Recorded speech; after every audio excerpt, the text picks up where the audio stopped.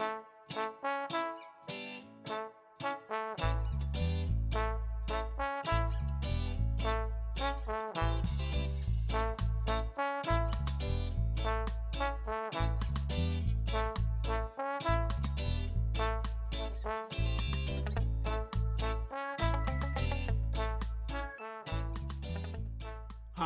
my name is Julian Chambliss. I'm professor of English and History at Michigan State University, as well as a core faculty in the Critical Diversities in a Digital Age initiative. I also serve on the academics committee for the Zora-Neale-Hurston Festival as one of the national planners for the event. I will be your host for this episode of Every Tongue's Got to Confess. The purpose of the podcast series is to explore issues facing communities of color globally by listening to the voices of attendees at the Zora-Neale-Hurston Festival of the Arts and Humanities. Founded by the Association to Preserve Eatonville Community, the Zora Festival has an educational aim. Since its founding, the festival has celebrated the life and work of Zora-Neale-Hurston, commemorated the historic significance of Eatonville, Florida, and honored the global cultural contributions made by people of African ancestry. Every Tongue Got to Confess is a podcast designed to document the dynamic discussions about education, enterprise, institution, and activism intrinsic to the ideology that founded Eatonville and shaped its most famous daughter. This production is a joint project among the Association to Preserve Eatonville Community, Rollins College's Africa and African American Studies program, and the Department of History at the University of Central Florida. Public history graduate student Holly Baker sat down with educator Dr. Danita Blow at the 2018 Zora Festival's Communities Conference 2 Civic Conversations Continue at Rollins College. In the interview, Dr. Blow talked about the benefits of homeschooling, particularly for African American communities. Have a listen to their conversation. Could you introduce yourself for the audience? My name is Danita Blow. I am an educator, currently teaching at Bethune-Cookman University. I also am a homeschooler. I also have several degrees, but I normally don't state those because of homeschooling, because people become intimidated when they think of homeschooling, thinking that you have to have a degree first, and that is absolutely not the case. You presented just a bit ago. Absolutely, yes. What did you present about? I was actually one of the panelists. My portion was homeschooling in 2018. What does it require? What are some of the pros and cons? What are some of the various approaches to homeschooling?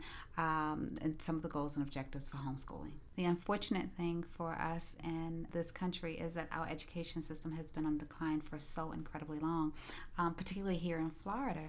One of the things that we're finding is that our children are not being educated well. I believe that our children are being educated to run the Disney Is the Small World ride so that we can constantly have people in hospitality. Hospitality is some of the lowest paid jobs there are. We have to do something to change that. We have to make sure that our children are not steered so that they can serve everyone else. We have to do something to make sure that we open up opportunities for our children. I do not necessarily believe that everybody has to homeschool. Everybody should not homeschool. There are some people who definitely need to send their kids to school. However, homeschooling is another option. We have to start looking at other options. Just because the school system that we have is one of the largest options for educating our children, it's not the only one. There are so many other things that we can do. Even if there are means in which we can support our school systems, we have to hold our educators and our leaders accountable for that which they are doing. We are not holding our leaders accountable. We are congratulating mediocrity. We are elevating people who are not doing anything for our children. We are celebrating statistics that are below level. And we have to stop that. We have to start reaching for excellence yet again and expecting for our educators to do the same. There is something that has occurred that now makes education seem like, well, if I can't find a job, I'll just go and teach. And we used to have people who would actually be in the system of educating because they had a passion for it. Now people are there because they need a paycheck. That's a very different vehicle. We're producing students who are performing at such a low level that the only thing that they can do is to possibly serve others. If you want to serve others in whatever industry, the hospitality industry is, that's fine. But if you want to aspire to more, we need to help you to get to the place where you can be more. I love homeschooling. There are one of the things that we often assume with homeschooling, the problem is the socialization and where are the kids going to be socialized.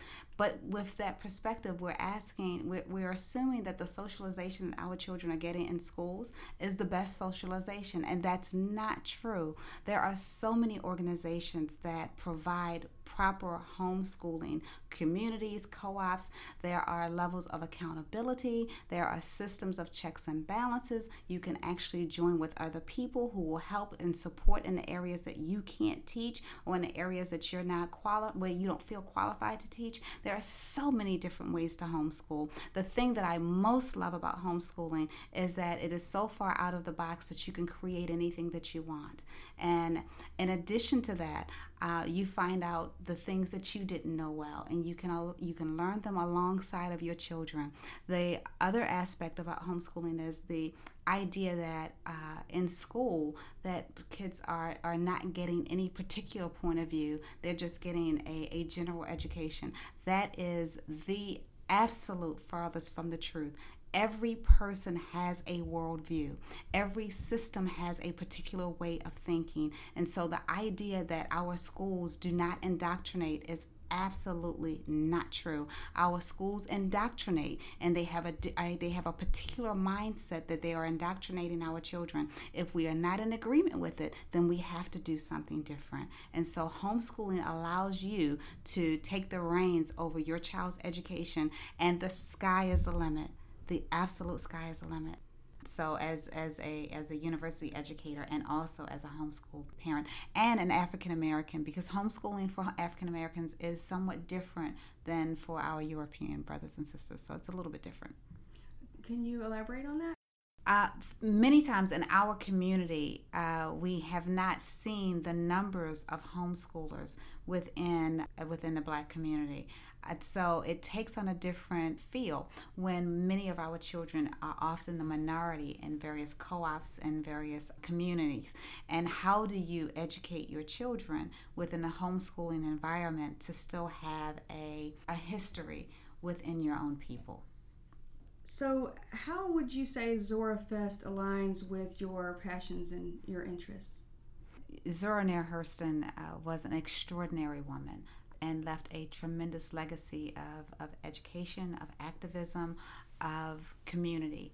And that very actually is synonymous, if you will, with whatever vision I have for being able to educate my own children, but also the community at large, being able to make a difference, being able to unite people so that we as a people can be stronger, that we can literally be a force to be reckoned with, if you will, and to leverage what we have within our community to help us and others as well.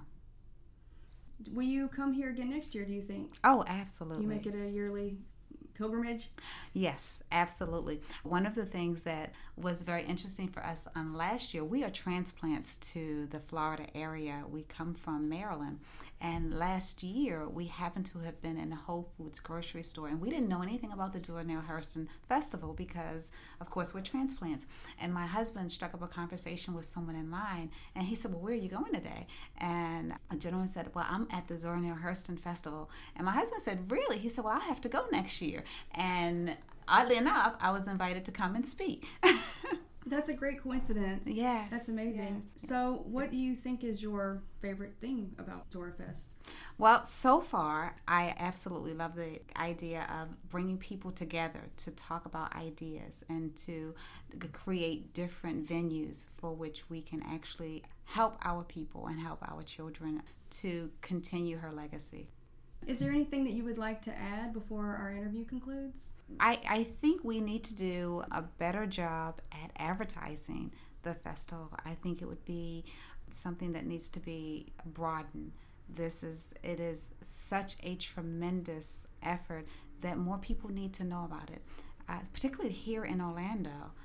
We need to do something to make sure that it hits the airways, that we have such a large contingency of students, even within our HBCUs here. And so we need to do everything we can to market on those campuses and have those people come over. Well, that's great. I actually learned a lot just now. So thank you. Thank you for your time. Yeah, thank you. I appreciate Thank you for it having so me. much. Thanks for listening to Every Tongue Got to Confess podcast. Holly Baker and I produced this podcast with support from the UCF Department of History and the African American Studies program at Rollins College. Be sure to find the rest of the episodes by searching for us online and subscribing to us on iTunes.